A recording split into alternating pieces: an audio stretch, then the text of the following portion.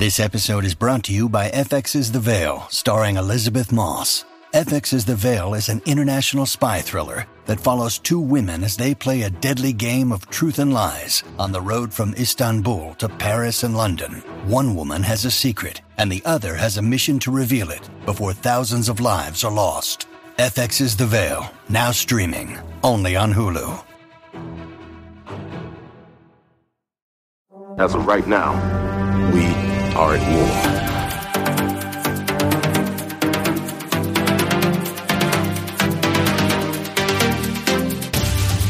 How desperate you call on such lost creatures to defend you.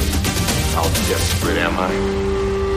You threaten my world with war. You steal a force you can't hope to control. You talk about peace and you kill because it's fun. You have made me very desperate. You might not be glad that you did.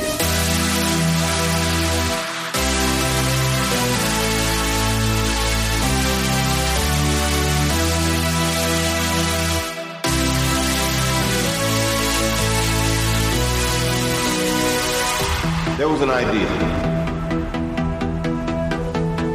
to bring together a group of remarkable people, see if they could become something more. Fight the battles that we never could. Welcome to Fury's Finest, a podcast and resource devoted to discussion of Marvel Crisis Protocol and the Marvel Universe. And my name is Jesse Aiken, and I am joined, as I am every episode, by Chris Bruffett. How are you doing today, Chris? Jesse, if I were doing any better, I just couldn't stand it one darn bit. I would agree with you right now. We are on Marvel and Marvel Crisis Protocol high. It's kind of crazy. Look, you and I don't have a lot of time. Right. We spent what we would normally have been halfway through an episode today, just talking before the podcast, which was awesome, and I loved it. We don't get to do it enough, but I think that's characteristic of how just hyped and jacked we are. That's right, Chris, because we saw the Black Widow movie, and then we also finished Loki Season 1. What If is coming soon on Disney+. And then on top of all that, out of nowhere, Atomic Mass Games gave us a new giant preview video. All the mystics and mages and wizards and sorcerers all coming to Marvel Crisis Protocol. That's a lot to take in, Chris. I'm still on the high of that Loki Gator might be my new favorite character. That's a high for me. I have just been so absorbed in Loki Season 1 and to a lesser extent Black Widow, but so there's just not much of my brain left to inhabit. So this teaser video just got in there and made more space because goodness gracious, the sculpts are amazing. They did it. We all wanted it. We all thought it would be the Sentinel at first, but they did the giant size model. Oh my goodness. Atomic Mass proved our faith in them correct by going with the Dormammu model. Just awesome. I'm so excited about this. Our third alternate version character with Doctor Strange. I'm assuming that this will be Doctor Strange Sorcerer Supreme. It would also be great if they were interchangeable on affiliations as well. That'd be pretty neat, right? Like if this Strange was affiliated with different teams or similar teams or who knows. You know, we've seen what they've done with Peter Parker thus far. So interesting going forward. But I got to talk about Dormammu before we talk about anything else, Chris, because this is my number one of this set. I was not ready to get a model bigger than Hulk and Thanos, but here he is. And you know, what's funny is like, this is Dormammu's humanoid form. You know, this is when Dormammu comes down to the earth to actually fight. Obviously, Dormammu is an ancient old one, bigger than, you know, Nebulas and all these things in his actual semi-form. But, you know, this is like him coming down to fight. Man, that sculpt. He's on a new sized base. I don't know if it's the large size base that's just a different version or it's a actually larger than large size base, but there he is. It's got like runes on it and stuff. And then it fits inside of something similar to the Thanos throne, but even prettier in a different way. It's a cosmic portal that he's coming through to come down to the earth and defeat his enemies. And then, Chris, it comes with 2 pieces of dark dimension terrain. And it comes with a ultimate encounter where you can fight Dormammu, just like the Thanos ultimate encounter. So obviously the smallest part of this is that we're getting Dormammu brought into the normal game and we don't know his threat level yet. And it's probably high because they said it's going to be high on the streams, but we get all that other stuff too. all I want to do is talk about his potential threat level for the next hour, but we cannot do any of that because we have to talk about what my favorite and most look forward to model out of that set is, and it is 100% Dr. Voodoo. Oh yeah, man, that sculpt is so rad. And as a matter of fact, before we were talking, I was thinking, I don't necessarily need to, buy these models maybe. Right. I was thinking the same thing. Yeah. And then Jesse and I watched the video together. Again. At the same time. Not for the first time, I assure you.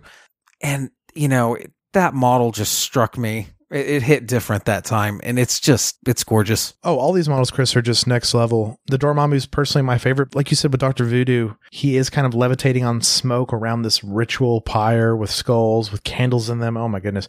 But then also he comes with Hood, and Hood has his possessed form as well. And I'm hoping that now that Hood has a transformation like a Ant-Man level transformation where, when you buy that Ant-Man and Wasp box, not only do you get Ant-Man and Wasp added to your games, but you get 4 models. And that's a cool thing did with Hood in this box too. Come on, it's great. Now, Doctor Strange, this newer model is definitely an older Strange, and he's coming out of, looks like the Dark Dimension. So once again, sir. They're just knocking these models out of the park. They didn't have to have Strange coming out of the Dark Dimension, and they actually show the elements of the Dark Dimension under his feet. Also, Clea comes with him. I'm sure she's going to be another great mage character. The last box is Mordo and the Ancient One, and it seems like they're leaning a little bit more into the MCU vibe for these characters in particular, especially Mordo. And they look great too. Mordo is actually like ascending several like Doctor Strange type portal runes, and then the Ancient One just looks like the Ancient One. These are probably also, Chris, going to be crazy characters in the game. I think we can assume that, right? Because we're getting a purely mystic wave, and that's something the game needs, a nice injection of mystic abilities, mystic superpowers, high mystic defense probably. One can hope, but like this is going to shake up the meta, I'm assuming, if anything. There's no way it doesn't, but you talking about that just reminded me of when the game started and when we were even beginning to like formulate this podcast. This is kind of the day we were waiting for, when there are just a ton of factions, a ton of characters. You could legitimately play in tournaments and just bring the same 10 characters and never buy another one. Oh, it's here. It's definitely here right now. You can roll with them for your whole life.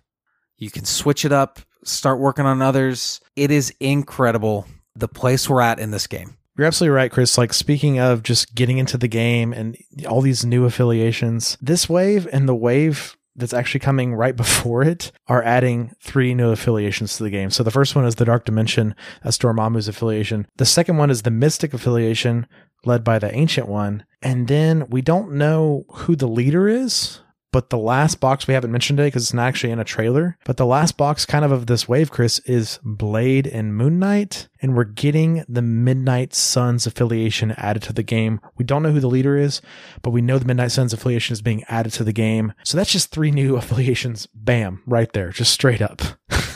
And they're pretty like different ones too, right? Like the Dark Dimension, the Mystics fighting with the Sorcerer Supreme, and then the Midnight Suns. Like these are all very different. One can hope. They should be very different. The Midnight Suns is going to share quite a few members with the Defenders, I would guess. But yeah, similar to an Avengers A-Force sort of thing, or right. Thematically. But yeah, man, it's kind of what I was talking about, in the sense that hopefully if the game design goes well and the balancing is right, you might not see a tournament with the same, group of affiliations just ever. I know that's not going to happen. There's always going to be somebody playing Wakanda and just for some reason winning. And that's fine. That's what I love. You could have invested in Wakanda off the hype of 100%. The Black Panther movie and still be viable. Absolutely. Love that about this game. Well, and Chris, to further your statements, Atomic Mass has already said that Dormammu is going to be the highest threat character that's been added to MCP. I know he costs more because he comes with terrain and he's a huge model, but stick with me here. If you buy Dormammu, you only need 9 more models, and I'm assuming since his threat is higher, you see what I'm saying? Like, you just need less models in general, and this is for the procrastinator players out there. you don't have to paint that many models, I'm assuming. If he's really high threat, like a Thanos, you don't have to paint as many models to go with him, and then you just play Dormammu all the time. And that's probably going to be a blast. And Chris, I'm an elite faction type player most of the time, even though, I like to do weird stuff like swarms and stuff too. But I think Dormammu might be the new elite faction. He might even usurp the Inhumans and like Cable being 5 threat and the She-Hulk being 6 threat. If he's more expensive than those characters, he is the new elite faction in the game. And that means less models, and that means you can't make mistakes. But if you play it right, it's probably going to go well for you, hopefully. We talk about it often with this game, but that model is going to bring people to the table, man. Yeah, Thanos already does, right? And so does Hulk. Oh, I think any of these models at this point, there's only a few that really aren't 100%. Really just great. And if you've got a good paint job on them, man, like people are going to be there. But I'm just saying like how the human eye works. If Dormammu's bigger than Hulk and Thanos, which they showed him on the stream, he's dramatically bigger than those characters. They're just going to see him from a distance and be like, what is happening over there? Is this like a giant mech in 40K? No. Exactly. No. This is Dormammu, and he's come down to the earth to deal with people before he goes back up to his actual true form. And that portal, man, come on. I want to do that purple, personally. Because Stark Dimension, we've got all the colors in the spectrum here. The fire looks good. I love the model. I'm super excited for this whole wave. And I mean, I think I'll buy it eventually. I don't know when, but it's going to be really cool. And Chris, we didn't mention the last pack in this. There's the Sanctum Sanctorum building, which is, another addition to the game where it's like, if you've just been buying the AMG terrain, now you totally have enough to fill an entire board. Because if you buy this, you got the apartment building, you got the Fisk construction yard, you got the core set, you got the New York City pack. This is enough to fill a board now. So like, not only is there enough models and affiliations, Chris, for you to play what you want, but I mean, even if you don't want to make your own terrain or buy weird terrain and kind of modify it for MCP and all this stuff, or print your own terrain, there's just terrain now that Atomic Mass makes enough to fill a board. And I think that's really neat too, because I mean, Doctor Strange's house is an iconic place, right in the middle of Bleecker Street. Especially if you have done what I've recommended and read the Jason Aaron Doctor Strange run. Love that guy, Jason Aaron. That's good stuff. But Chris, before we move on from this Mystic Wave, I do got to get your brief thoughts now that it's been fully announced and we've seen the pictures and everything. What do you think about the Blade and Moon Knight box that's coming out around the same time? I mean, that's like 10 out of 10 for you and I, right? Moon Knight #1 just dropped. I have far too many copies to be... Thank you. Well, it's not just you, it's me. But yes, I'm very excited. Of course, he's got a show coming on Disney Plus, so we're kind of giving this Moon Knight revival, and I am just tickled to death that this character is getting such shine right now, especially given his deep affiliation with kind of mental health struggles. Absolutely. That's one of the most compelling parts of the character. Something just everybody needs to be okay with is talking about that kind of thing, and I think this character helps with that. I couldn't agree more, Chris. And let's also not forget that in Moon Knight's pack, we get Blade, arguably one of the best sculpts that are coming out soon. That's saying a lot because all these sculpts are really amazing, but the Blade sculpt, man, and the way Blade's going to play, I have no idea. And I'm so excited to see it in the game. I just love this angle of Marvel. Oh, me too. And on a similarly deep note on Blade, he kills vampires real good and me-like. Very good.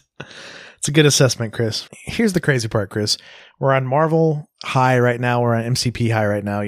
We saw Black Widow. We finished Loki. No spoilers here until our next MCU episode. And we will give a spoiler warning then. And we're not even here to talk about the Mystic Wave and the Blade and Moon Knight wave. We're returning this week to our street level series with arguably one of the most important characters at the street level in Marvel. That's Matt Murdock, Daredevil himself. This is a big episode, and we're going to try to do our very best to make it concise and exciting. But there's a lot to say about Matt Murdock. There's a lot. There is a lot, but we're going to have a fun talk about him. But first, we got to take care of some business. Fury's Finest is supported by Discount Games Inc. Go to discountgamesinc.com for all your Marvel, Crisis Protocol, and miniature gaming needs. Yeah, once again, guys, we really promote Discount Games because they always have Marvel Crisis Protocol in stock at the lowest prices.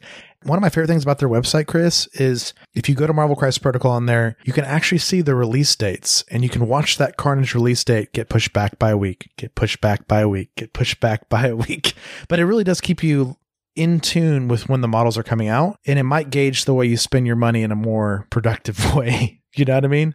I think that's a great point. The fact that you add in they have some of the lowest prices of anybody, and they support the show. We can't recommend them enough. But most importantly, we got to talk about our patrons today at patreon.com/FuriousFinest.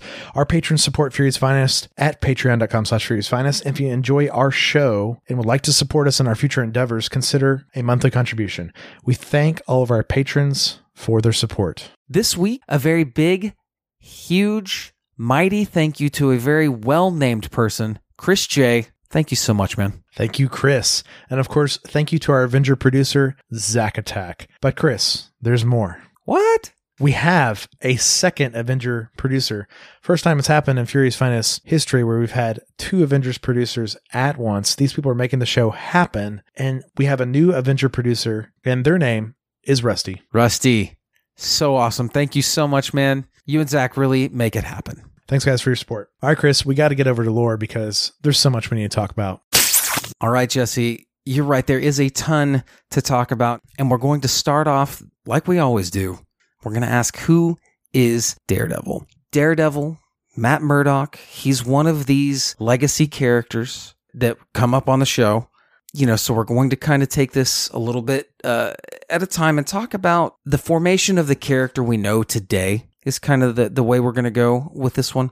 Right. Daredevil is a street-level character. He is the man without fear. Devil of Hell's Kitchen. The Devil of Hell's Kitchen. He's a lawyer and a street-level superhero, and he's blind. He's a busy guy. He was created by Stan Lee and artist Bill Everett with an unspecified amount of input from Jack Kirby. Daredevil first appeared in Daredevil 1 in April of 1964. So, as I mentioned, he is blind, but he was not born blind. Of course, he was blinded in an auto accident while he leaped to save a blind person from getting hit by a truck, and the truck spilled some toxic chemicals, thus blinding poor young Matt Murdock. But with this came this heightened sense of smell, touch, taste, hearing, everything else was heightened, and it gave him this kind of radar-like vision. So he cannot see traditionally, but he does see. Instead of Spidey sense, he has radar sense. He has his Daredevil radar sense. I think it is important to note he is not superpowered in the traditional sense. That's all it is. It's his heightened senses. He does not have super strength, does not have any healing abilities or anything like that. He is mostly a man. He is also highly, highly trained. He's a master of martial arts, having been trained by Stick. And he is also very good at just the American-style boxing and just a ton of gymnastic capability. Of course, his signature weapon is his one-of-a-kind specially designed baton, which he created. It looks like a blind man's cane while dressed in his civvies, but it is actually a multi-purpose weapon and tool that contains 30 feet of aircraft control cable connected to a case-hardened steel grappling hook. That's pretty heavy duty, man. Yeah. So he can kind of make it in two, use it to swing through the air off buildings, Spider-Man, Batman-esque, but not quite as good as those guys. So let's talk about his history. As I mentioned before, how he came about his powers. He was raised by his father, Batlin Jack Murdock, who raised young Matt in Hell's Kitchen in Manhattan. Jack was a boxer, and after Matt lost his eyesight, Jack went back into boxing. And this story has changed, and I think it's important to note that this story has changed with Daredevil pretty exceptional amount. At first, his dad is, a really good person. Later on, maybe he fell in with the wrong crowd. Always very loving and things like that. But Daredevil has been retconned quite a bit. And, it makes sense. When he's introduced, he's wearing his yellow and red kind of acrobatic gear. He's wisecracking. He's quipping. He's going after villains like the Owl, whom, when's the last time the owl was in anything meaningful? Right. His red costume was introduced in issue number 7, which is an interesting issue because he fights the Submariner, which is wild for Daredevil because, the Submariner is just incredibly powerful. And it is in the 60s here where we're going to see Matt / Daredevil. He's going to have some kind of goofy stuff happen, but it's where he's going to meet and develop his first kind of long-term romance, and that's with Karen Page. And she'll end up resurfacing and playing a part throughout his story, though, in different capacities and playing different roles. Near the end of the 60s, where he is going to disclose his secret identity to Karen Page, and that kind of cements her as, his Mary Jane. Yeah, I mean, I know Mary Jane wasn't the first Peter Parker love interest, but it's who you think of. Right. And I mean, maybe I prefer Elektra, but we'll get to that. Mm-hmm. So the 70s are going to see Daredevil kind of on a more of the same kind of approach, wisecracking. It's kind of a happy thing. He's going to move to San Francisco, date Black Widow, and kind of be a superhero team there for a while. Yeah, and him and Black Widow have off and on again relationship for some time. Yes, especially during this time period, though Matt never quite commits to Natasha, so she just kind of, leaves. And, good on her.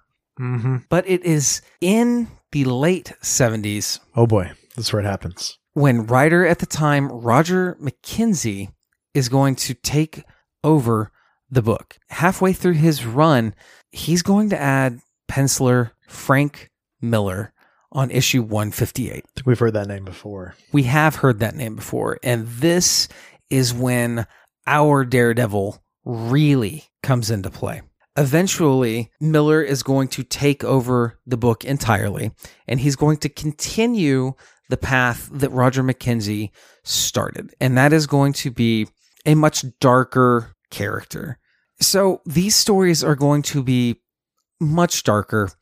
And to start that, we're going to have Jack Murdock reworked as a drunkard and abusive father. This is the Daredevil we get in the show. Right. It's kind of the canon modern day Daredevil, right?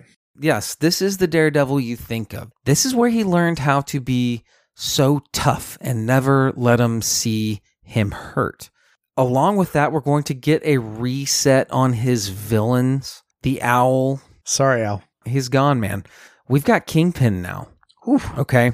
Yeah, we do. As we've talked about before, a previously introduced Bullseye who's going to really find his footing as a character in Marvel with this Miller run. We're also going to get the resurfacing of Karen Page. She's going to have had a very rough time and gone through some very adult experiences. This is also where you're going to get the Hand. Love it. You're going to get Elektra. It's just the best, man. Right. Miller is awesome. And of course, Jesse, how could we forget the introduction of the Stick? That's right.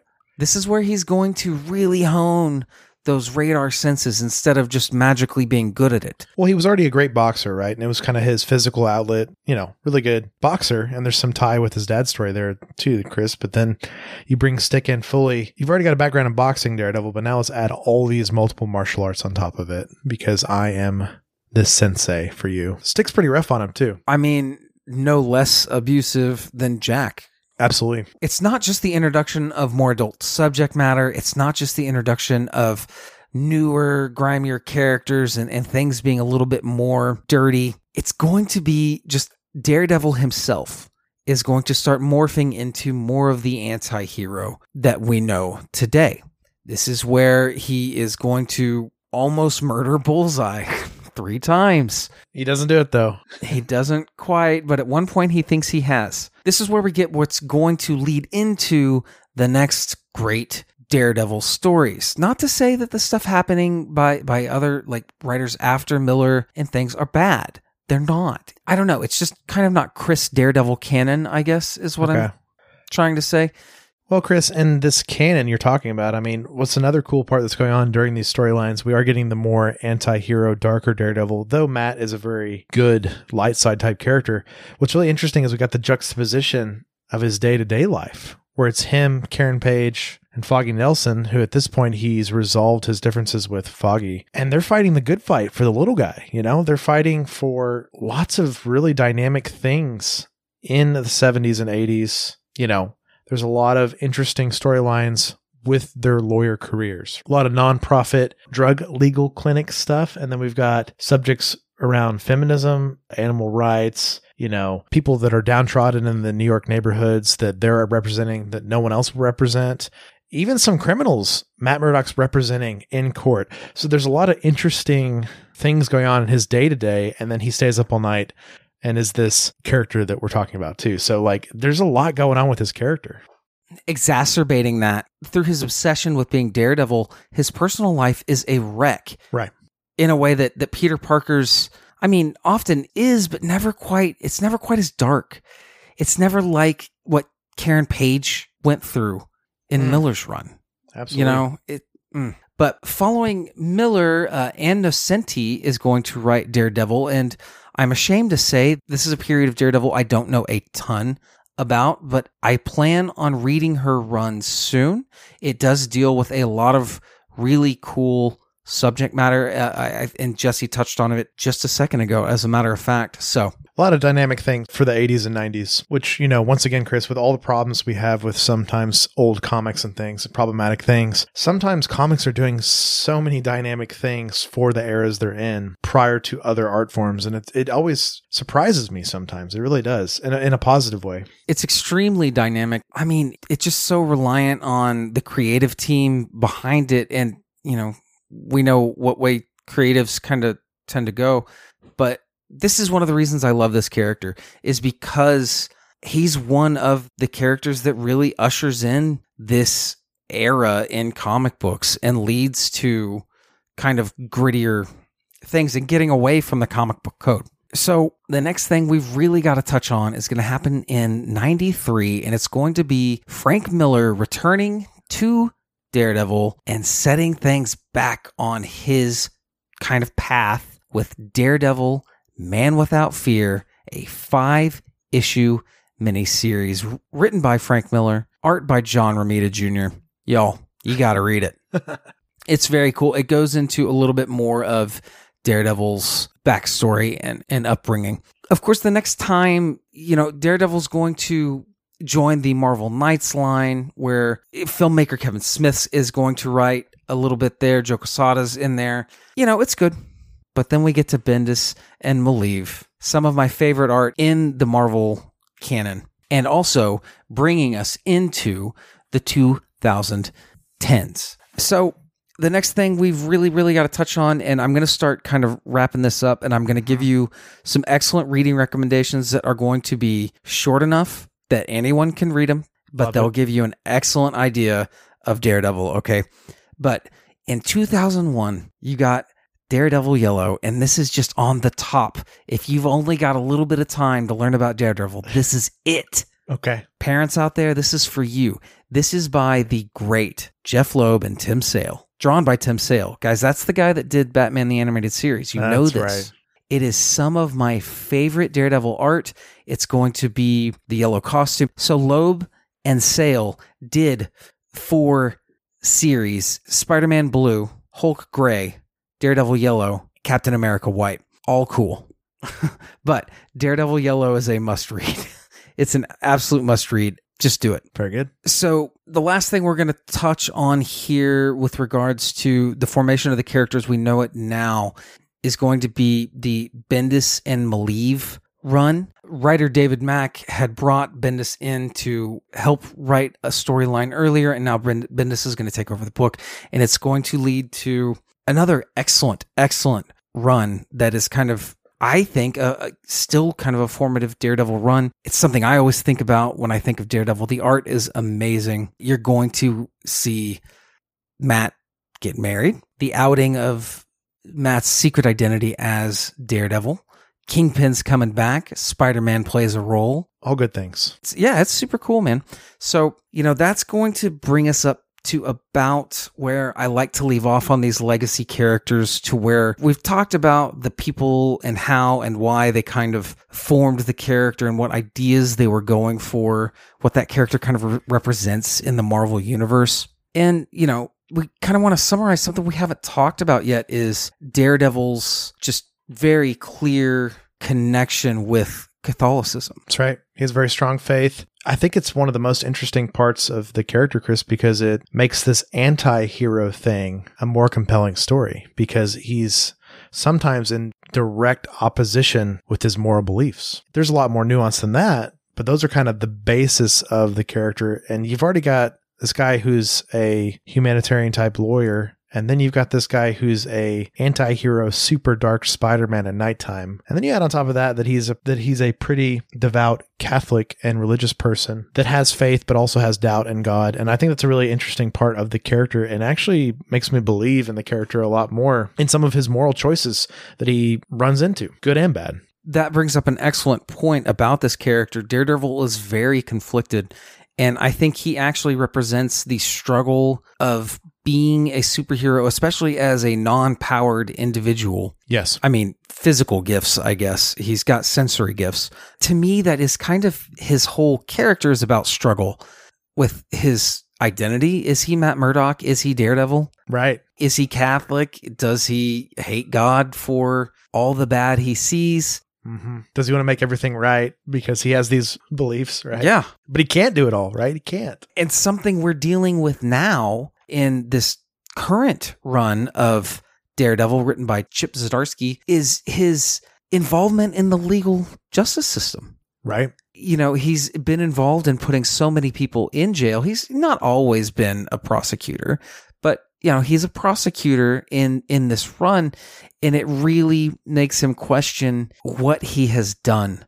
to people and how he hasn't reformed them at all. He's just punitively punished them, because he gets punitively punished himself for something that you should read. It happens in issue 1, so just read it, but it's excellent. Yeah, it's a compelling angle for him, obviously, because you're right. He has not been a prosecutor most of the time, but when he is, that is in direct conflict with his Catholic beliefs and also some of his superhero beliefs, the things that he tries to do on the street. Yeah, let's not mince words. Even when he's not a prosecutor, when he's Daredevil, he's beating up bad guys and leaving them for cops to put in prison. So even when he's a defense attorney and he's saving innocents, like even those that are guilty, that are getting their legal punishment, that is, the law is just, right? Right. He's even questioning how he's harmed society in that role. And it just goes back to just Daredevil being this character of conflict through trauma. And Miller planting a lot of these seeds, right? Exactly. And that's why I think it's so formative. And it goes on with, when Daredevil renumbers and launches in Marvel Knights, Bendis and Malieve crank it up a notch. Miller, gets things going. Loeb throws his hat in there. It's just great. Just amazing writers. And there's other amazing writers that have written Daredevil that I'm less familiar with. So please don't take all of this as the gospel truth here. Pun intended. Absolutely. I mean, he is a real flawed person. So if anything, like, he is one of the more accurate depictions of a semi-religious person on screen, but also like him being seriously flawed, Chris, which is what makes him so compelling to me. And there's so much conflict with his past, with his dad, with also just his day-to-day, like you said, being in the courtroom, being on the streets, then being in church as a civilian. There's all these things that he's doing at once. And then also, like you said, sometimes his friendships and family relationships are in shambles, which is obviously not congruent with his beliefs as well. And he's trying to juggle all this, similar to Peter Parker, but amped up so much. Right. And he wants to do it all and he can't, because he's a flawed person, but also he's just not a super being. He's just an average man. And this is why I think he's one of the most realized and real characters in all of Marvel. And like you said, it kind of subverts him from the superhero level. He just happens to be a street level person in a superhero world. It makes him more believable because he's less susceptible to plot armor too, because he is not a fantastical, superpowered individual. He's just a man with flaws trying to be better. And sometimes things don't go so good for him because of that, you know, and it actually feels like just like a real character in a dramatic story. And then you pull back and you're like, oh yeah, he's a Marvel superhero. I say in quotes, sort of. Yeah. And I love that. It's the Peter Parker thing that I love so much, amped up. 100%. It's adult Peter Parker. Right. He's an every person. And speaking of that, I mean, let's just get right into the MCU discussion here. This leads us into why he was not a great candidate for being introduced into the Avengers, into that big first wave. We didn't have many dark heroes. That's true. Yeah, and we had a lot of fun movies too, right? Mm-hmm. You would make a fun movie. Maybe early iterations of Daredevil, but the Daredevil we know and love today, no way, man. And it's a real shame that the Daredevil Netflix series, for its flaws, I think it was pretty good. It was ambitious. Very good, yeah. You know, if they would have known that Disney Plus was on the way and that The Mandalorian was going to open all these doors, right. I think maybe we would have seen something different, or maybe nothing at all. I mean, all in all, pretty good. Yeah, Charlie Cox played Daredevil and Matt Murdock in the Daredevil Netflix series, which we highly recommend watching. It is 2015 to 2018, 3 seasons, exceptional work by everyone in the show. And, you know, mainly the writing is really good. And most importantly, Chris, they nail Matt Murdock. They nail his conflict. They nail his faith. They nail, like you said, him beating criminals almost to death and then pulling back. They nail his relationships with Foggy and Karen Page, and then eventually later Kingpin and Punisher, and even some elements of Bullseye. And they kind of nail his day-to-day in the courtroom, though I want to see more of it in the show. Yeah, and I'd like to see it. I'd like to see it get that, you know, Marvel Studios treatment. Which is probably what we're getting with She-Hulk. Yes, which I am beyond excited for. And does Daredevil show up there? Right. Who knows? The casting was incredible. It was. For the most part. I could do without Foggy. I know you don't like him. That actor I'm just not a fan. Everyone else, as far as the major recurring characters, were really good. It's an exceptional watch. I think you hit the nail on the head. The writing and some of the main acting performances are really the strength of the show. That's why you're there. That's why you're there. There are some incredible action pieces, some examples of some incredible cinematography in there. It's not quite how you want to see Daredevil portrayed on screen. Very low budget compared to anything in the MCU. It's very obvious, but they still stretch that budget, and they do super long shots sometimes with these scenes where Matt's fighting, and I'm like, this is incredible because like this is a long fight scene. Some of the directing is really great. It's really good.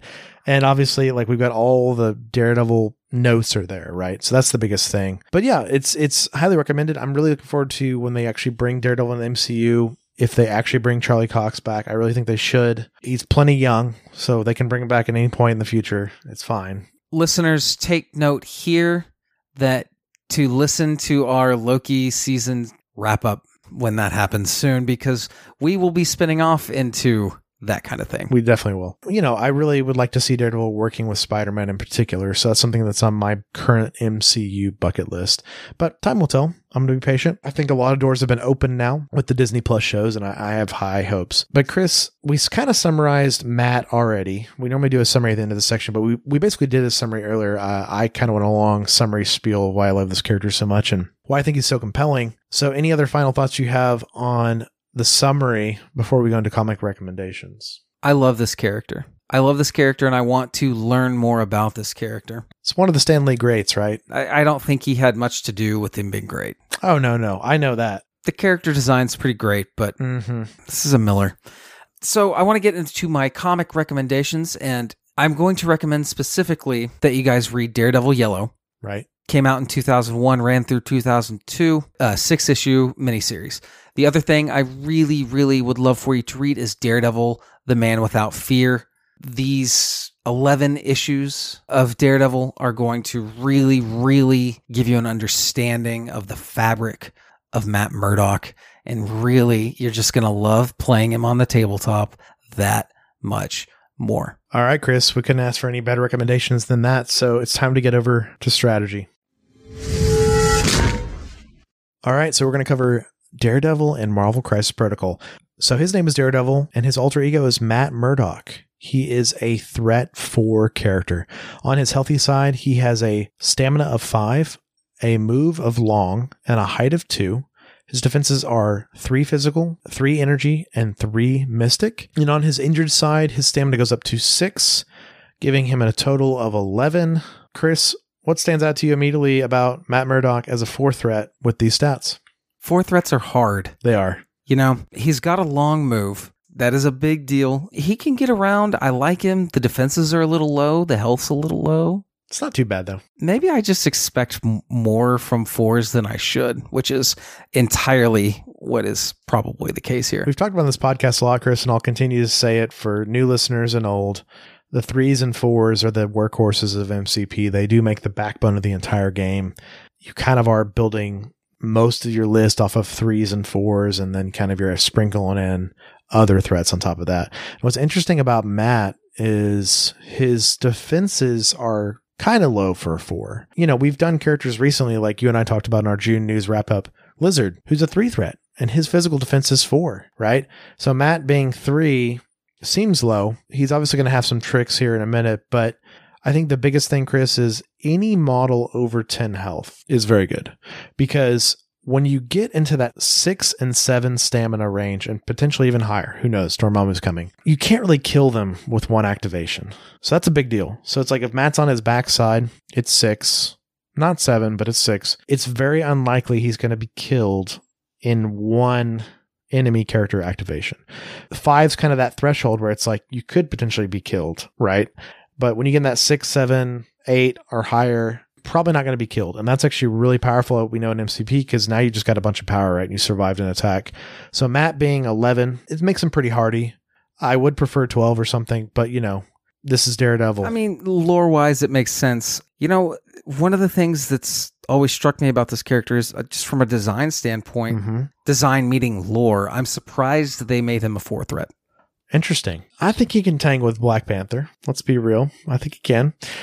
I guess hand to hand, you're right. And that's kind of the way I look at this. And you're going to see in a minute why I think Matt's 4. We're going to get into his attacks. So he has 3 attacks. So let's start with his first attack. It's Strike. We've heard this before. It's a range 2, 5 strength, 0 power cost physical attack. After this attack is resolved, Matt gains power equals to the damage dealt, and he has a wild trigger of stun. After the attack is resolved, the target character gains the stun special condition. Of course, that's the condition. If you have a stun token, when enemy characters deal damage to you, you can only gain 1 power. It's capped out at 1 power. Say they dealt 4 damage to you, you normally get 4 power. It's one of the built-in catch-up mechanics of MCP. So if Matt's giving out a lot of stuns, he can actually slow down the enemy team's power generation. But Chris, a 5 strength strike we know is good. It's a good baseline for a strike, and having a wild trigger at all is good. Range 2, little scary. Melee, man. So let's move on to his next attack. It is Baton Hook. It's a physical attack, range 4 this time, strength of 4, power cost of 0. This attack ignores line of sight, and the defending character does not benefit from cover. On a wild, you will trigger Push. If the target character is size 2 or less, it may be pushed towards this character short. Not bad. It's a cap shield throw with a different trigger. That's exactly what it is. Instead of that ricochet, he gets a push, which is arguably stronger. The ricochet is fun, though, right? It's just fun, dealing damage. Oh, yeah, it's super fun. Like I said, killing that rocket unexpectedly is a nice twist. But this is stronger, Chris. What's difficult is, once again, it's only 4 dice, but it is range 4. So kind of like how I talked about last episode with our June news roundup, why I think Lizard's going to be really great. That 4 dice tail whip is never going to be super exciting at range 3. But when Lizard gets that push off the tail whip, that's very exciting. Matt's is just a better version of that. It's a range 4 tail whip. It's a baton hook. And then he pushes them short. What's interesting is they have to be pushed towards Matt thematically. So not away like Lizard's. But once again, this is right in line with all of our wonderful web warriors, the Gwens, Miles, Peters of the world. This is a lot of disruption. And you're going to see this going forward with Daredevil. He's a great fit on teams with Miles, Gwen, and Peter because they like to disrupt people and move them around. And turns out Matt can do that a little bit. Makes sense lore-wise as well, as Matt is good friends with old Pete. Absolutely. Sort of. And moving on to his last attack, Chris, he has Devil's Deliverance. It's also a physical attack, and it's his last one. The range on it is a 2, and the strength on it is 2. Costs 5 power. This attack adds 2 dice to each of its attack rolls for each non-dazed. So that means a character who's not considered invisible, because we know dazed characters are kind of invisible for the round. So characters that are around Matt that are not dazed, within 2 of Matt when the attack is chosen. After this attack is resolved, the target character attacked is pushed away from this character short. So let me break this down a little bit simpler, Chris. So this is 2 dice no matter what, but if you're attacking another enemy character, let's just say you're attacking one character, it's 4 dice because you're adding 2 dice. Now, if Matt gets in the middle, this is A2, so this is range 2, everyone around Matt. You just count all the characters that are in A2, and then you add 2 dice for each character. So this is one of the most Daredevil things we've ever seen. If Matt gets in the middle of 3 or 4 characters, he's adding their number times 2 to this dice attack, essentially. So if he gets in the middle of 3 characters, he's adding 6 dice to this 2 dice attack. It's now 8 dice, and he's going to punch each one of them 8 dice. But Chris, the most important part of this is forget how many dice you're getting. No matter what, I know this costs 5, but no matter what, you're going to push every character short away from Matt. So this is Matt goes at the end of a round and guarantees pushes and maybe guarantees a lot of damage too. But he's going to win that point if you play this right. Oh, yeah. Don't give him an opening in the middle of your little circle of players, you know? Devil's Deliverance is one of those attacks that when you're playing against it, you need to be aware of it. You need to know that it's there. You need to know how much it costs, and you need to make sure not to set up good opportunities to use it. Absolutely. And it's obviously really expensive, Chris. We've talked many times. When you get in that 4 power cost or higher, it gets very pricey. But I think Matt's going to be striking a lot and hopefully generating a lot of power. And we're going to move on to his first superpower for that very thing. Man Without Fear. And after we read both of his incarnations of the superpower, I want to talk about how clever the naming was. Oh, yeah. But it is a reactive superpower. It will cost you 2 power. After an attack targeting Daredevil is resolved, Daredevil may use this superpower. If the attacker is within range 2 of Daredevil, Daredevil may make a strike targeting it. So if he gets targeted by an attack, he pays 2. He gets to attack back as long as they're within melee range. And he probably gets 2 back, right? He's rolling 5 dice. Hopefully he gets a little bit of power back because it is a strike. Maybe 1 or 2 power back. Maybe 3 if he spikes big time. But also maybe a stun. Yes. I was going to say, but most importantly, out of activation attacks. So cool. Do you want to attack Matt when it's not his turn because he's just going to get free strikes if he's got power? It's really great. Closing out his healthy side, he has 2 innate superpowers. The first one is Radar Sense. When defending against physical or energy attacks, Daredevil adds blanks in his defense rolls to his successes. So that 3-3-3 defense is a little bit misleading, though this does not apply to Mystic for Matt. But when Matt's rolling physical and energy defense, he counts blanks as blocks, essentially. So it's like Black Panther. It's like Captain America. It's very powerful.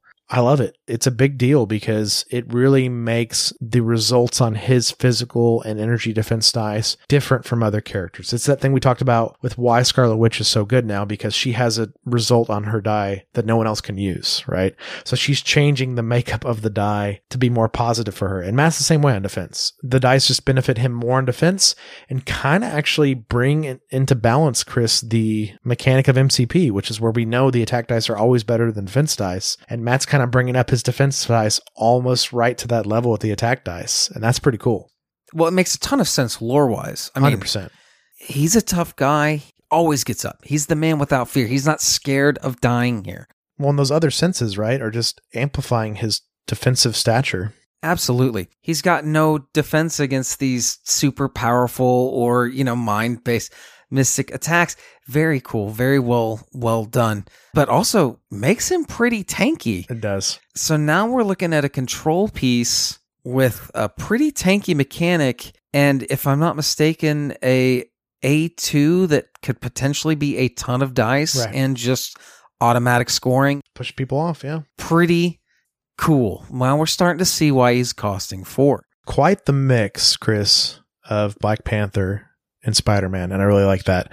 He's Control Panther, yeah. And closing out his healthy side, his last innate superpower is Wall Crawler. So, Chris, we have no fears now of him being a long mover because he ignores the terrain as well. So he can get whatever he wants. It's a good thing. He's very fast. Terrain's never going to slow him down. You know, having a long mover like Baron Zemo is one thing, but having a long mover who has Wall Crawler is just next level. It's great. It's the ultimate movement, really. So we do got to touch on Matt's injured side because this hasn't happened on our show in a long time, and I'm eagerly looking forward to our Green Goblin episode where, you know, we just do a whole new strategy section on his back. Matt, he has 2 changes, but namely one big change. The first change I already mentioned. His stamina goes up to 6. So on his back, he really is a lot tankier. He keeps radar sense, so nothing changes there. He keeps all his attacks. Nothing changes there. Man Without Fear is gone now, Chris. It's gone.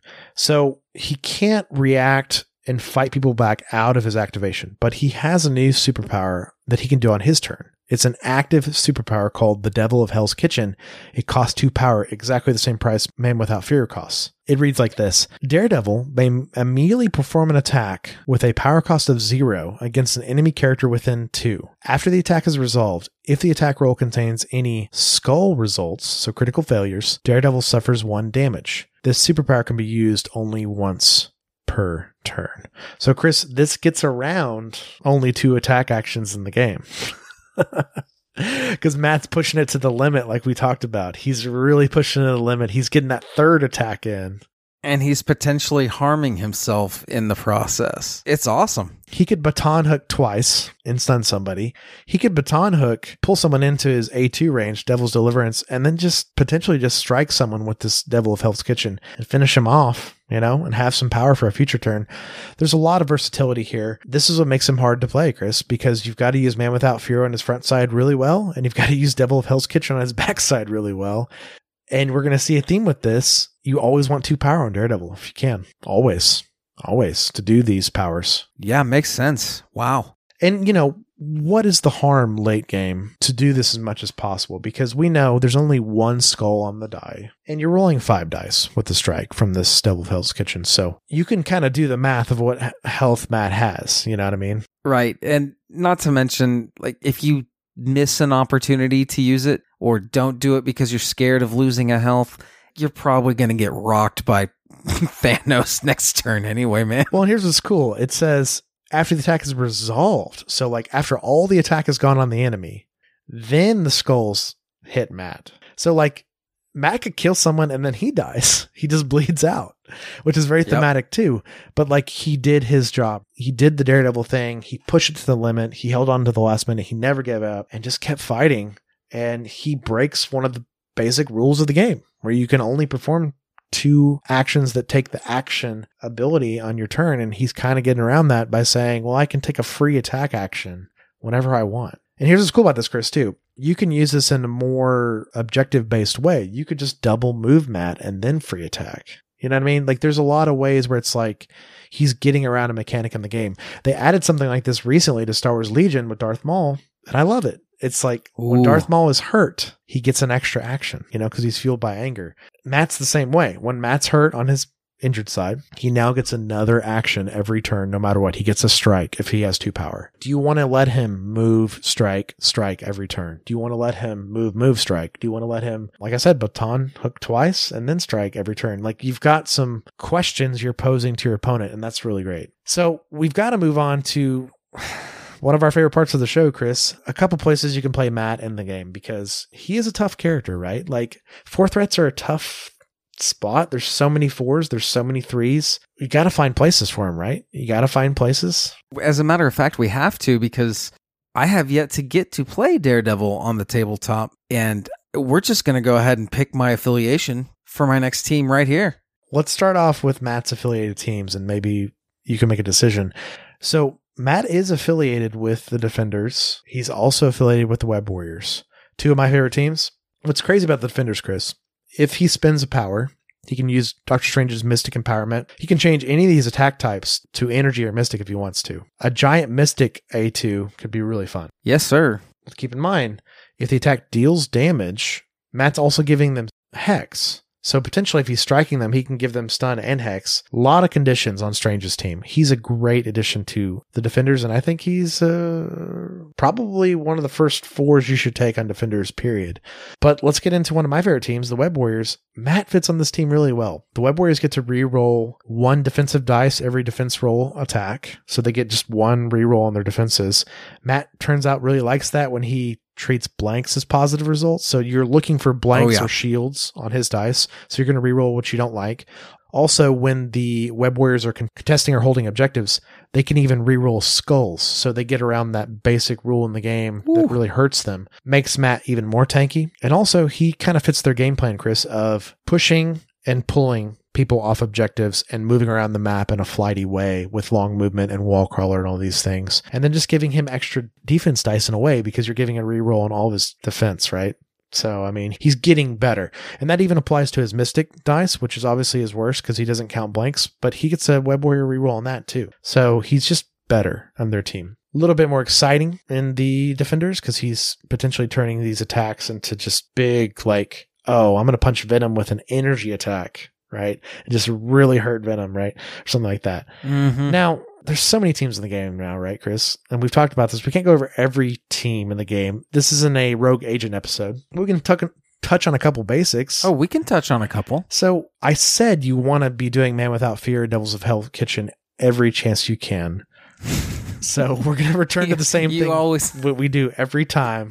Every episode. I mean, there is a core set in this game, right? And it's a core set for a reason. That makes a great Avenger. Sometimes people like look at characters and they're like, I want a character with 1,000,000 superpowers and those are my Avenger characters. But sometimes you just got to think, what does a character want to do every turn? And Matt wants to do Man Without Fear and Devil of Hell's Kitchen every chance he can. It costs 2, reduce it down to 1. Well, guess what? He's doing it every turn because the power phase guarantees 1 power. And then obviously if characters are attacking him, he's gaining more power. He's doing it more. So he's a great Avenger. He's also not a terrible Cabal member, Chris, because he does pretty decent damage. And when he gets damage through, he gets more power, continues to feed his Man Without Fear, Devil of Hell's Kitchen. Makes sense. You know, he's probably got some new places in the game that aren't bad for him. I'm sure there are quite a few. To me, he seems like I was saying, he's Control Panther. I mean, X-Men.